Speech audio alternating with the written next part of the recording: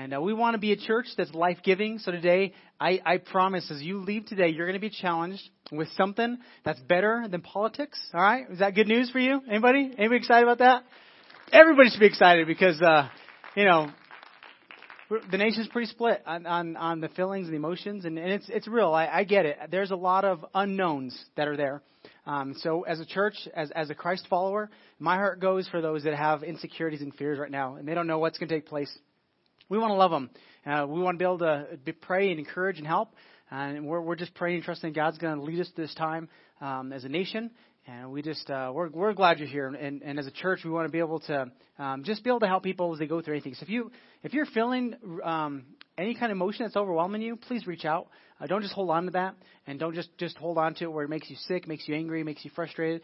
It's good to let it out. It's good to talk and to be able to express what you're feeling and going through. So just make sure you process in a healthy way. All right? No matter what you're processing. It's really disappointing for me to see both sides of the aisle be able to use this time as an opportunity to divide even more. And we don't want to be that kind of church. We want to be that kind of people. But to say, how can we unite? How can we love others that feel differently than us? That don't agree with whatever took place, whether they agree with you or not.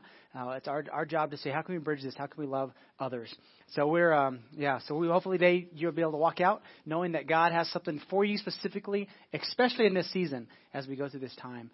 We've been praying a lot, and a lot of people in the nation are praying. And He's still on the throne. And we said that last week, no matter what happens, God is still God, and we can trust Him to lead us and guide us, and He has something better. We're actually in a series that's called Better Than That. I think it's very appropriate for this season that we're going through, and we kicked it off last week. But before we jump into that, I just want to say hello to all those listening on to iTunes or Google Play, wherever they're listening for podcasts. Thank you for listening. And to those who are watching on Facebook Live, thank you for watching. And then for everybody else coming here today, thanks for coming. We're in the series called Better Than That.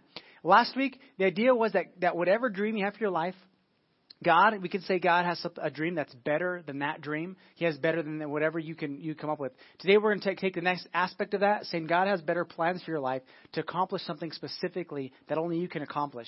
Let's review before we jump into today's part. Last week we said that, and this is very appropriate for what happened this last week. We said circumstances, they don't create the condition of your heart. Circumstances, they reveal the condition of your heart. So we find ourselves in a condition, in a circumstance this week. Many people don't like it. Some do. Some feel either or. It doesn't matter. They're just whatever. It's just there. But when we find ourselves in specific such circumstances and conditions, it doesn't create something new in us. It's like all of a sudden now, like we're angry people because of this. No, the anger's always been there. This is just revealing it. Or the haughtiness. It wasn't just showed up all of a sudden. That's always been there. And now that we face these circumstances, it reveals what's there. And which I say it's very important that we pay attention to those feelings because they're revealing the condition of our heart in the middle of all this. We said during this, even leading up to this season, let's put people before politics. Let's not give away influence unnecessarily by letting our emotions get the best of us. But let's make sure we represent well. We said last week about voting, but it's bigger than just voting. We said make sure you use the right filters in life when you're making decisions. And we said that the most basic decision was the personal decision, which a lot of people make.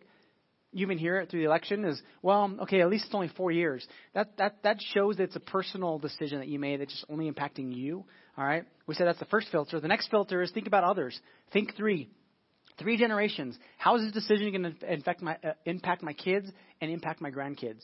When you make decisions at that level, you make a lot more wiser decisions. But we said the most important filter is the third filter, which is the God filter. The kingdom of God is saying, how does this apply for me as a Christ follower?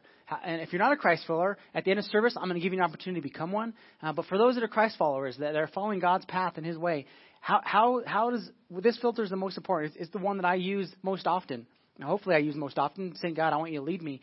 And we think beyond just 4 years. We think beyond just 1 generation, 2 generations, 3 generations. We're actually thinking beyond into eternity because life is not the end of the story. What we do on earth is just a part of it. It's just the beginning. There's more to it. And we're saying, God, help us to make decisions that will impact people's eternity, impact our future and many generations to come. That's the best filter we can use in life, not just for elections, but in general when you make decisions that comes. And then we said when it comes to politics, you know, a big part of that is legislation. You cannot create more laws and structure to be able to change people into good people.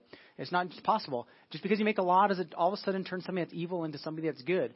Only God can do that. And He does it by changing our hearts.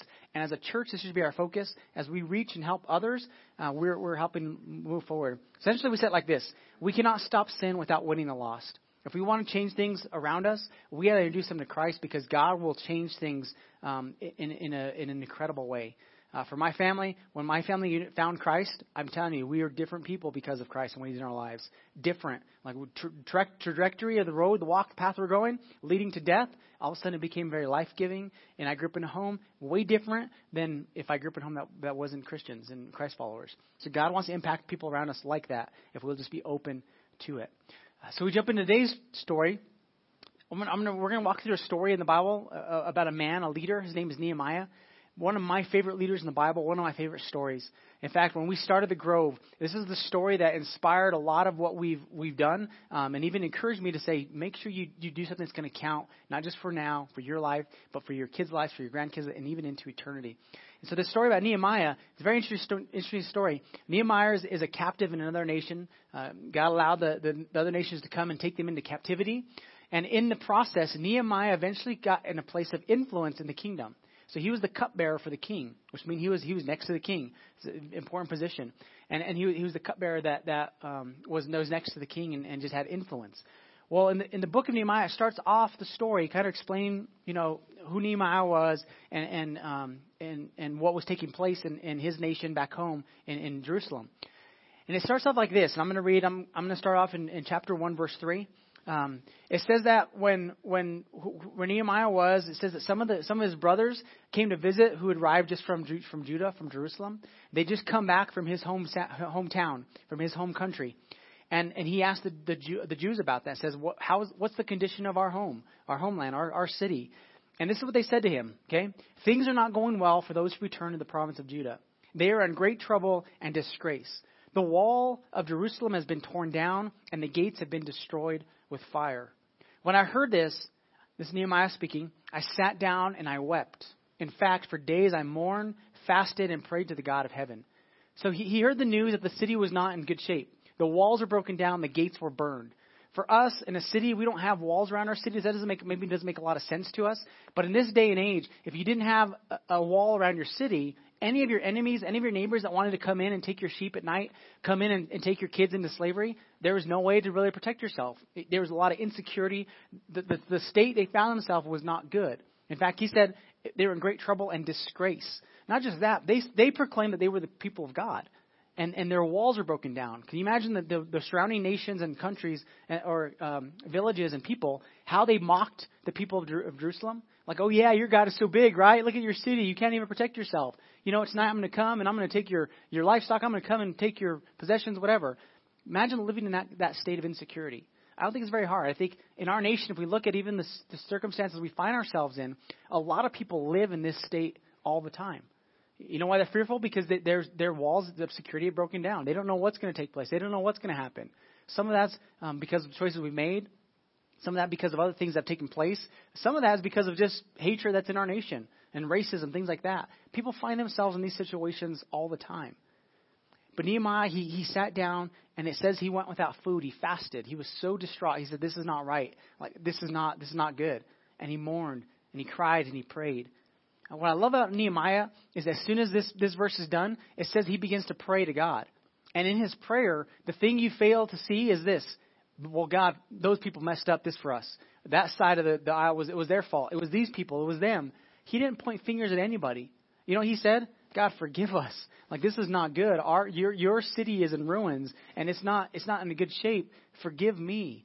And his prayer is about him. It's about a community. It's about others that are making a difference. It's not pointing the fingers. So the first thing I want to point about Nehemiah in the story is this. It starts at home. All right? When we find ourselves in situations we don't like, it has to start with you and your response. You have to take responsibility for your part. You might say, well, I don't really have a part to play in this. No, but your part could be how you respond to others. It could. Are you gonna get gasoline and throw gasoline on the fire to fuel it even more? Or are you gonna have a bucket of water that you can maybe douse out some of the fires? Or better yet, maybe carry around a Coca-Cola and say, hey, here's a Coke. Enjoy life, right? Yeah. Okay, there's all kinds of options we have. We have a responsibility to do something now, no matter what you feel about whatever your circumstances you find ourselves. And just, this message is not so much political. When I was planning it, I had no idea where we'd be at this point. I had a feeling. It's really for us as a church to say, imagine if we all band together to accomplish something. It would be amazing in Santa Fe. That was really my intention. We're going to use some of what's going on in our nation because I think it applies.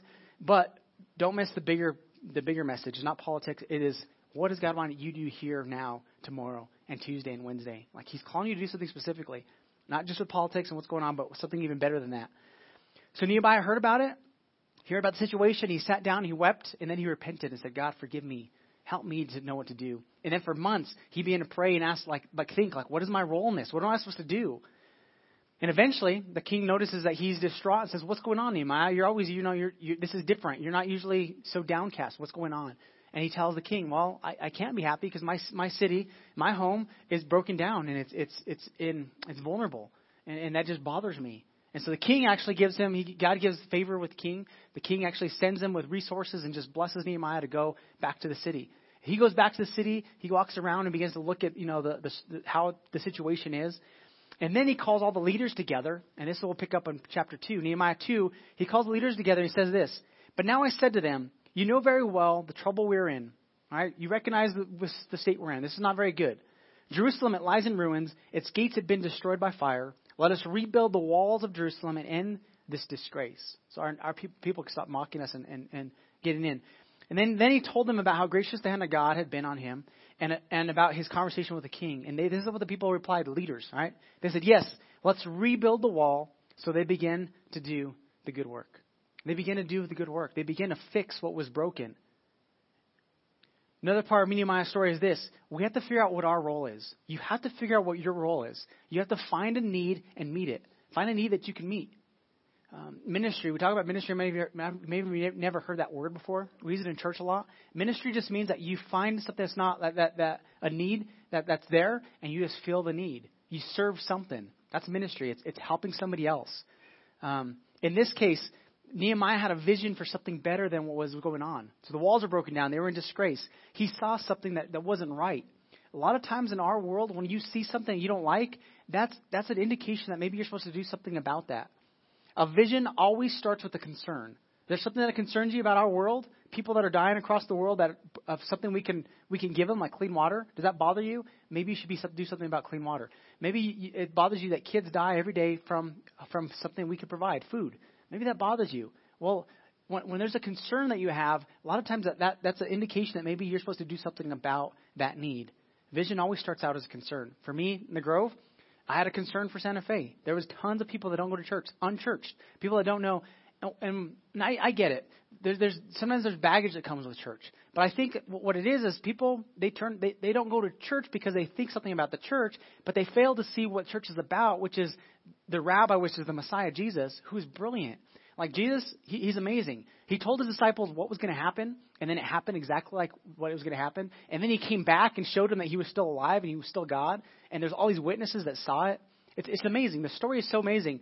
And in that, Jesus is saying, I have something better for you. It's not just gathering in a building. I mean, that's important. It's something more than that. It's going to impact your life for good. And he invites us into that. So Nehemiah says this, you got to do something. God said, you got to do something about this, Eric. Your home city. There are so many unchurched people. Half of our city would say that they don't believe in anything. Like they don't adhere to anything. They're not Catholic. They're not Christian. They're not Mormon. They're not Buddhist. Whatever. Half of our city would say we don't affiliate with anything. I think it's they don't know. When I read the story of Jesus, I think this is so amazing. Why would you not want to follow this guy? Like his teachings about love and goodness and kindness. He wasn't just a pushover. He was somebody that wanted to make something different.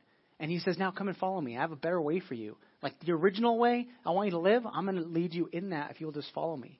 So we had to do something about it. So his next point is this. Do something. Action is required. So the people, once Nehemiah got the vision and said, let's do something, they didn't just sit around on their hands and say, well, maybe one day, we'll wait for 4 years and then we'll do our part. They didn't do that. They said, we got to act. We got to do something now. We got to find a need that we can meet. Action is required. There's a story that took place in 1964 in New York. A man attacks a woman brutally. He stabs her. He attacks her. He rapes her, right? In this altercation, 37 people witnessed this. All right, not the whole thing, but they witnessed maybe the beginning part where the man is starting to hit her and attack. 37 people witnessed this, and nobody does anything. 37 people witness a woman be attacked by a man, and nobody does anything. Eventually, somebody in the upper floor realizes there's noise out there, opens the windows and yells out something like, "Leave her alone," which scares the guy enough to leave for a few minutes, change his clothes, come back, take her into the alley, whatever, and continue to assault her. Eventually, I think somebody finds her. They call the cops, and she dies. It was too late. She had too much things that happened to her that ended up killing her. But the sad thing is this: a man attacks a woman. 37 people witness it. Nobody does anything. Psychologists call it the bystander effect. 37 people saw it, and they saw other people who saw it, and everybody most likely thought the same thing. This is not good. I don't like this situation, but surely somebody's going to do something about this. Like, I'm kind of busy. I really don't have time. I really don't want to get involved. Might have to go to court. That guy might hurt me. I really don't going to do anything. And because everybody thought somebody else was going to take care of it, nobody did anything. I think the bystander effect happens to us a lot in our nation, in our country, in our city. Why? Because we all see things that aren't good or aren't right, but we think, well, surely somebody's going to take care of that. I'm sure somebody else will take care of that. Maybe you're the person that's supposed to. Maybe I'm the person that's supposed to. We can't just be bystanders. We have to be people that do something because action is required. There's a famous quote that says this, that says, "The only thing necessary for the triumph of evil is that good men do nothing." Evil wins when everybody sits in their hands and just waits for the next 4 years to finish, or the next whatever to come or go. The next person get into leadership, whatever, in your workplace, to the next boss, to your next, whatever. You fill in the gap. Just, they wait. And when we wait and sit in our hands and don't do anything, evil just continues to move forward. Somebody has to step up and say, that's not right. Kids shouldn't be dying of something we can give them like clean water. And there's a lot of organizations that are helping that. A lot of organizations are feeding people. We need to get involved and help them. One of the things, my favorite post this week that I saw was a young lady in our church. So proud of her. It's awesome. She said, "I just got tired of hearing all the negative stuff on the media, on the social media and on the news and all that's going on. I decided I had to do something different to make a difference." So you know what she did? She got online and sponsored a kid from China. And she put a picture of her kid and said, "This is my kid that I'm now going to sponsor. I'm no longer going to sit and just be angry at the world. I'm going to do some good out of it." That's awesome, right? We can give her a hand. So cool. You have to do something. Inaction is still a choice. When you decide not to do anything in life, you're still making a choice not to do anything. To improve something, you're making a choice not to improve something. Mother Teresa, we read this quote last week for the company, the organization that we're sponsoring this month, Feed One. They got their name from her quote. It says this: "If you can't feed 100, just feed one. If you can't take care of 10 people, just take care of one." If you can't, if we look at the need in front of us, just pick hunger. Not a single one of us could solve that issue in our world. We can't. But can you feed one kid? Probably. In fact, Feed One, I think it costs $11 a month to sponsor a kid to get them food and some education. $11 a month to feed a kid in Haiti. That is not a lot. That's a couple of grande lattes, right? It's a couple of What kind do you like? The cappuccino? You like the drew a blank here. The pumpkin spice latte, right? Man, we can give up a couple of pumpkin spice lattes to feed a kid in Haiti, right? All right. We can do something if we stop. I think we look at the big picture and we think I can't do anything about that. You can't. So then we decide not to do anything. That's not the answer. What's the little chunk in that big picture that maybe you can solve? And if we all begin to say, hey, you do your part, I do my part. In this room alone, you imagine how much good we can do if we all said, let's do our part. Let's do something. In the story of Nehemiah, we'll continue on this. One of the things I want you to recognize is it takes a team to accomplish anything that's worth accomplishing. It takes a lot of people pulling together to accomplish something that not a single person can do by themselves. Our church is a testimony to this.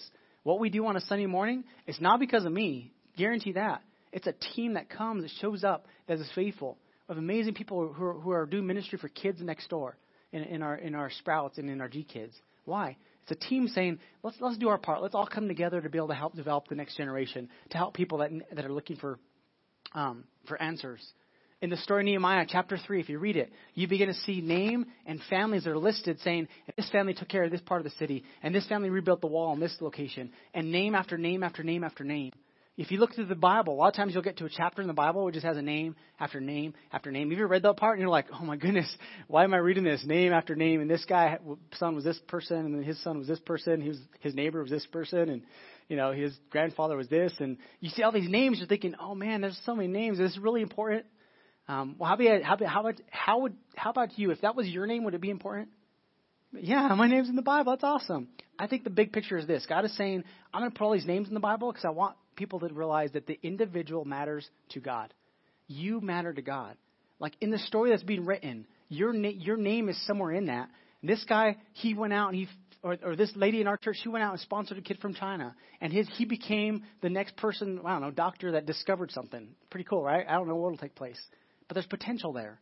Or this person just sat on his hands or her hands because they're waiting for the next cycle or the next thing to come through. And they just waited. What's your story going to what is your part in the story? Name after name after name. And then in Nehemiah, the other part is this. Don't stop. There's a point in this story where the people are getting discouraged because the enemies around were coming and attacking and saying things about the leaders, were saying things about the people that are going to come and attack them at night and kill them. And they were threatening all these things because they didn't want the people to continue to make progress. The interesting thing about this in the story is when the enemy made the most noise, it says that the wall was already halfway built. So like the enemies that didn't want the walls to be built, they were like, oh no, they're making progress. And so they began to make even more noise, which was beginning to discourage the people of Jerusalem to build the wall. And at one point, the enemy even tries to sabotage and to take Nehemiah and kill him. And they say, Nehemiah, come meet with us. We want to talk about, peace trees. We want to talk about these things. And Nehemiah's response was this: no, I can't come down. For what I'm doing is I'm doing a good work. I can't stop because this is more important than whatever you want, whatever distractions come my way. He was so focused and said, we can't get distracted with that because this is right in front of me. And he said that he continued. He didn't stop because when we stop, we don't ever accomplish anything. We don't finish. Because anything that's worth having, it requires diligence. Some of you are doing a good work. It's called parenting. Don't get distracted and say this is not important. That's one of the most important things you can do. In your workplace, there's things that you're doing that are making a difference. Don't get distracted with all these other things. And a lot of times they're not bad things. Making more money, buying more things. Those aren't necessarily bad things, but we exchange those for what's better sometimes, is the impact of people around us. Building relationships with others. Jesus, he said that we have an enemy, just like Nehemiah did. And the enemy wasn't necessarily a person. In his story, it was people. And in our world, sometimes it is people, but it's beyond that. It's an enemy. His name is Satan. And this is what Jesus said about the enemy. He says in John 10:10 that our enemy, the thief, he comes only to steal, kill, and destroy. But Jesus said, but I've come to give life and life to the full. I've come to give you better life. My life that I have for you is better than that. It's better than making the money. It's better than having all the things. It's better than that. Follow me in this. But he says we do have an enemy. And he hates and he wants to destroy. He wants to bring destruction. That's his job. That's what he wants to accomplish. Some of the names the Bible gives the enemy, one of them it says that he's like a roaring lion looking for somebody to devour. Like he's prowling around looking for somebody that's weak, looking at somebody that's ready to give in to some temptation. He's like a lion. He's not a lion. He's just like it. He makes a lot of noise, make you think that he's stronger than he is, make you think that he's bigger than he is, because he's looking for somebody to devour. He wants to come in and destroy. But I think when I think of like a lion, I kind of think of like a Doberman picture, but then you open the door and it's just Chihuahua, right? That's kind of the picture there. The Chihuahua can still do damage. Don't get me wrong. It can bite your ankle. It can break some skin and it can hurt you, but it's still just a Chihuahua. Essentially, the enemy wants to think that he has more strength than he does, and he's more powerful than he is. But the fact that you're still alive today means that he doesn't have that power over your life. Because if he did have as much power as we think he did, you'd be dead and I'd be dead. Yeah, that's good news. He's like a lion. So don't let his intimidation stop you from becoming who you're supposed to become. God has better plans than that for your life. It also said another name it gives the enemy is he's the father of lies. So the father of lies means he's always spewing lies out to us. He's always saying things to you. You probably experienced this before, I'll give you some examples in a second. In the Bible, the enemy is always trying to invite relationship. And the way he does this is through questions. All right, with Adam and Eve, he invites relationship because questions invite relationship. I don't know about you, but I don't ask people questions that I really don't want to talk with. Like if somebody I don't want to be with, because I don't want a relationship. I'm not going to ask them more to keep going because then you get stuck. So questions invite relationship. He makes a statement to Adam and Eve. He says, did God really say that you can't eat of the trees in the garden? He makes a statement. Remember, he's the father of lies, and so he's always telling lies. I used to think, well, if he's a liar, that's so hard. How are you going to know the truth? Because he's always lying. But then I realized when somebody's always telling a lie, it's pretty easy to know what the truth is, right? What's the truth? The opposite of what he just said, right? It's like the kid that comes in after breaking the lamp and says, I didn't break it. You're like, what do you mean you didn't break? You didn't break what? The lamp. How do you know the lamp's broken? I didn't know the lamp was broken. You know, the truth is in the lie. Maybe the kid didn't break the lamp, but if you get my point, the truth is in the lie. When he says the lie. So in this, he's saying, did God really say? What's the truth? The truth is, God really said this, but I'm going to try to deceive you and just trick you into thinking something so you can make a bad decision. Did God really say this? Yes, God really said this. Another point, he says, you won't surely die. Like, you're not going to die. That's not a loving God. You know, the reason God doesn't want you to eat the fruit is because you'll become like him. It's not because you're going to die, but you're going to become wise.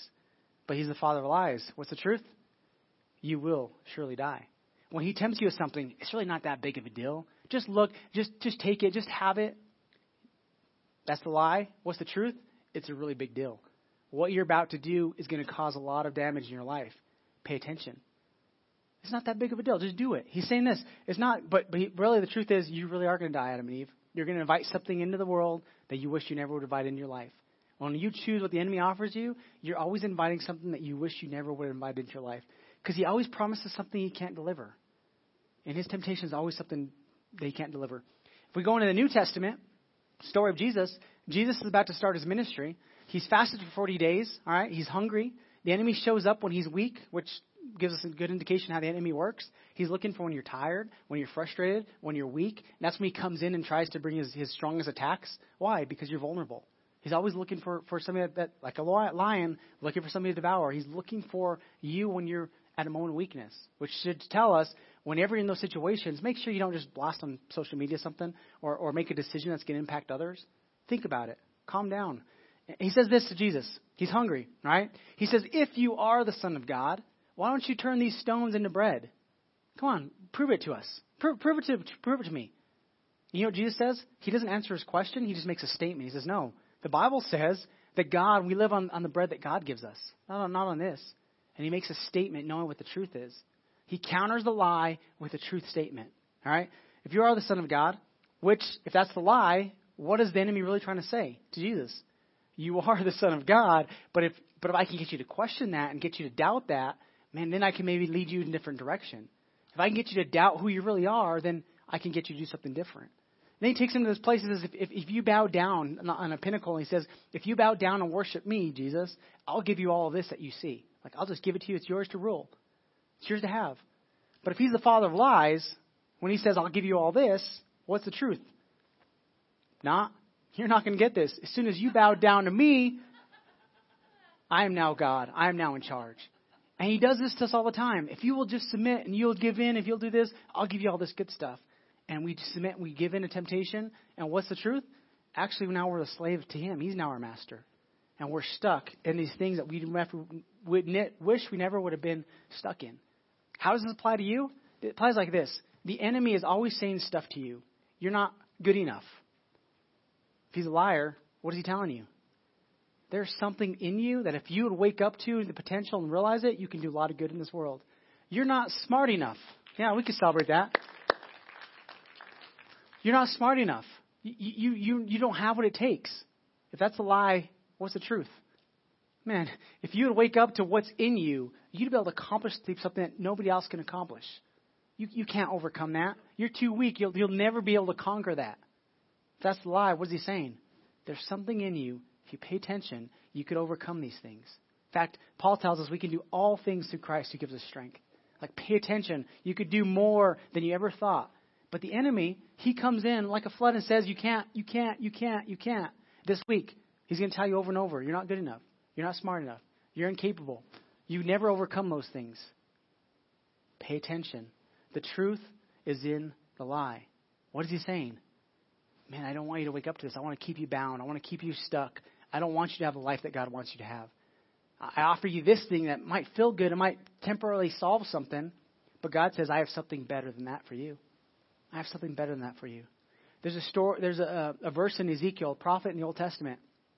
And he says this. He says, I was looking for someone who might rebuild the wall of righteousness. Ezekiel 22:30. I looked for somebody who might rebuild the walls of righteousness that guards the land. I searched for someone to stand in the gap in the wall so I wouldn't have to destroy the land. But I found no one. So before God brings in destruction, he's saying, I'm trying to save these people from greater consequences. I'm looking for somebody, but I found no one. Can I tell you, God is still looking for people to rebuild broken walls and broken lives in our world. He's looking for people to stand in the gap. Like where there's a gap, where their wall has been broken down, and there's vulnerability, and there's hurt, and there's fear. He's saying, can we find somebody that'll rise above the noise and the rhetoric and just say, can I help you? Can I serve you? Can I do good in this place? Can you imagine just in this room, if we all would say, I'll be that person. I'll find a gap in our city that needs help. So we look at the big need. We say, well, we can't solve public school issues and problems. No. But I bet you can mentor and read to one kid. I bet you can help one of them with math. You're good at math, right? What's that one thing you can do? We can't feed the whole city that are hurting or whatever. But who's that one person that you could reach out to? What's that neighbor? Maybe a neighbor that there's not a father in the house, and these kids don't have a father. Maybe you can stand in the gap there and say, can I help serve the need that's here? Can I do something about this? God is still looking for somebody to say, I'll stand in the gap. Last week I told a story. I'll tell it one more time. Maybe every week I'll tell this story of a rabbi walking home. As he's walking home, he's praying. He's engaged in prayer. He comes to a fork in the road. And as his teacher is going home and walking, he takes the wrong turn. And he goes to the right instead of the left. And as he's walking for a while, he begins to realize, like, I think I took the wrong turn somewhere. He's thinking about that. He comes to this big wooden gate. And the wooden gate, from above the wooden gate, comes a voice that says, who are you and what are you doing here? And the rabbi, as he's standing there, he thinks that's a really good question. Who am I? What am I doing here? He doesn't answer it because he's deep in thought, thinking about, what question am I going to ask him back? So the voice comes again. Who are you and what are you doing here? A little more authority. And the rabbi responds, how much do they pay you to ask that question? The Roman centurion, who gets really upset at this point, says, 2 denarii a week, Jew, why? And the rabbi says, I'll pay you double if you'll come to my house every morning and ask me those 2 questions. Who are you? And what are you doing here? The rabbi saw the importance of these questions that were asked from this Roman centurion. Who are you? And what are you doing here? It's the 2 questions that we tend to forget on a daily basis. Well, who am I? What am I doing here? When we can answer that from God's perspective, we make really good choices and we make a really big impact with our life. Who are you and what are you doing here? The enemy comes. Who are you, Eric? What are you doing here? Well, I'm a child of God. I'm a Christ follower, so I'm following Christ, and he's asked me to do good in this world. So all my decisions today should be reflective of my Father in heaven, and the choice I make and the actions I do should reflect the things he's called me to. But sometimes I wake up and I say, who are you? What are you doing here? Well, I'm Eric, and I'm an American, and I'm whatever it is. Not that American's bad. Remember, my name's in America last week, right? Not that that's bad, but if I filter that first filter, just it's me, well, I'm going to eat some food, and I'm going to try to, gain some money and whatever to buy something nice. It's not that's bad. But those distractions could pull me away from the real purpose of why I'm here. And my life can go a whole different direction. And I can search for all these things that might be okay, but then the day won't really matter at the end. Who are you and what are you doing here? Is it just about you? If life is just about you, you're going to wake up and realize, I really didn't accomplish all that much with my life. Who are you? What are you doing here? Great questions we need to ask. So here's my challenge for today's message. All right, God has something better for you. The challenge is do something because action is required. This week, just do something. Look for a need and fill it. Say something kind to somebody that says something mean to you. Say something kind to somebody that's hurting. Bring some comfort. Bring something. Just do something this week. And I promise if you look for those needs that you can fill and do good, like this young lady in our church that did good, we'll make a bigger difference in our world than we ever thought possible. Just do something because action is required. It's better than that. God's plans for our life, the action, the things you accomplish in your life, whatever you think you can accomplish, God says it's better than that. You could do even more. For my life, I'm looking forward to the day that I'm standing in heaven with God. And all these people that I never met come and say, we're so thankful for you in the Grove. Like, what are you talking about? Well, we heard a message. We heard something that happened. My family went there and they moved to this place and they introduced us to Christ. And you should see what God did in our life. It's amazing. So thank you for doing what you did. Imagine how many stories are going to be in heaven from that when we do things God calls us to do. It's going to be awesome. People in heaven are going to celebrate and say, thank you, Grove, for giving. We've sent part of when we receive offering at the end of service, part of it helps us to continue moving to grow and to reach more people. But other part of it goes to other parts of the world. We've sent money to a mission in Ghana, West Africa, where they take in they rescue kids from slavery and they teach the single moms how to do jobs. It's amazing. Some of those people are one day going to say, thank you for being a part of the Grove. You made a difference in our world. We've helped start churches around our country already. We're 2 years in. We've already sent money to help other churches. Those people are winning people for Christ. And one day they're going to say, thank you for being a part of the Grove. You made a difference. What else do you want to be said of you in the end of your life? What other impact can you make? What else does God want to accomplish in your life? God has something for you. And I guarantee it's better than whatever you're thinking. It's better than that. The action He has for you, you will accomplish more than you ever thought possible. When I considered starting a church a few years back, I never thought it would look like this. Can I tell you this is better than I thought it was going to be? It's awesome. It is. It's so good. I never thought we'd reach as many people as we already have in 2 years and baptize as many people as we have and be able to give so much to missions and to other churches as we have. It's awesome. There's so much in my heart that's fulfilling. It's a lot of work. It's more work than I thought it was going to be, but it's more fulfilling than I ever thought it would be. I want to end this service off with one scripture, and then I'm going to invite you into to pray with me for some of you that need to. I thought it'd be appropriate Paul tells Timothy in 1 Timothy 2, he says it like this. He says, I urge you first of all to pray for all people. Ask God to help them. Intercede on their behalf and give thanks for them. So be praying for others, all right?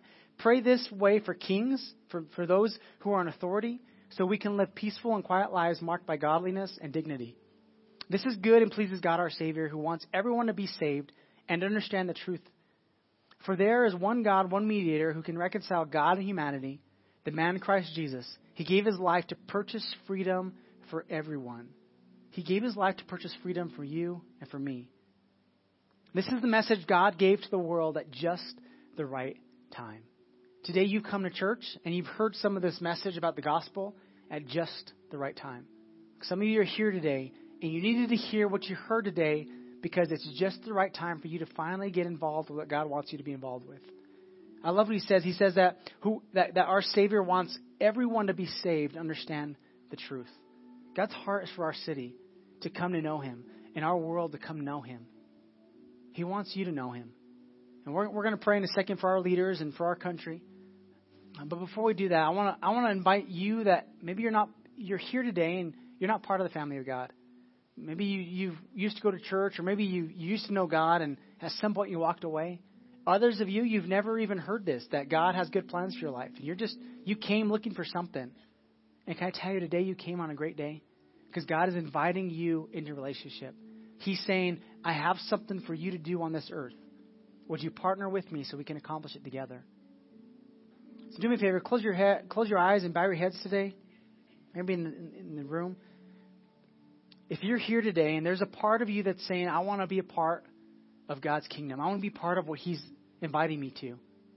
I want to be a part of bringing hope to the world and fixing things around me that are broken. If you're here and you have that desire, let me tell you, the way it starts is by you recognizing, like Nehemiah, that you're part of the problem also. You have to take responsibility for your part. The Bible says it this way, that if we ask God to forgive us of our part, our sins, He will forgive us and give us a new start. Today, some of you need a new start. And God is inviting you to be part of His family. He's inviting you to let you have a new start. I'm not going to call you to the front. I'm just in your seat. I'm going to just lead you in a prayer there. But if that's you, would you do me a favor and raise your hand? Awesome. It's your hands. It's me. You're essentially raising your hand saying, God, I want to be part of what you want to do. I want to do good in this world, but I want to be part of your family. Awesome. Anybody else? I see your hands. Thank you. For all you to raise your hand, I'm going to lead you in a prayer. It's an invitation of a relationship with God. You recognize your need for God to lead your life. The best decision you can make in your life, I promise. When you follow His lead, He doesn't necessarily fix everything for you, but He leads you through those difficult times, knowing that there's peace and there's hope, that you can do good, and that He has good plans for your life. So for you that raise your hand, pray this prayer after me. If you're a Christ follower, you want to join us in praying and encourage them, do that with us today. If you raise your hand, just a simple prayer to God, saying, God, I want a relationship. Say this with me. Say, Father God, today I need your help. Forgive me of my sins. I take responsibility for my part. Thank you for dying on that cross to bring freedom to my life. Lead me and guide me. I believe you died on that cross for me. I believe you're alive today. That you have good plans for my life. Help me to accomplish all those plans. Lead me this week. Help me to hear your voice. In Jesus' name I pray. Amen.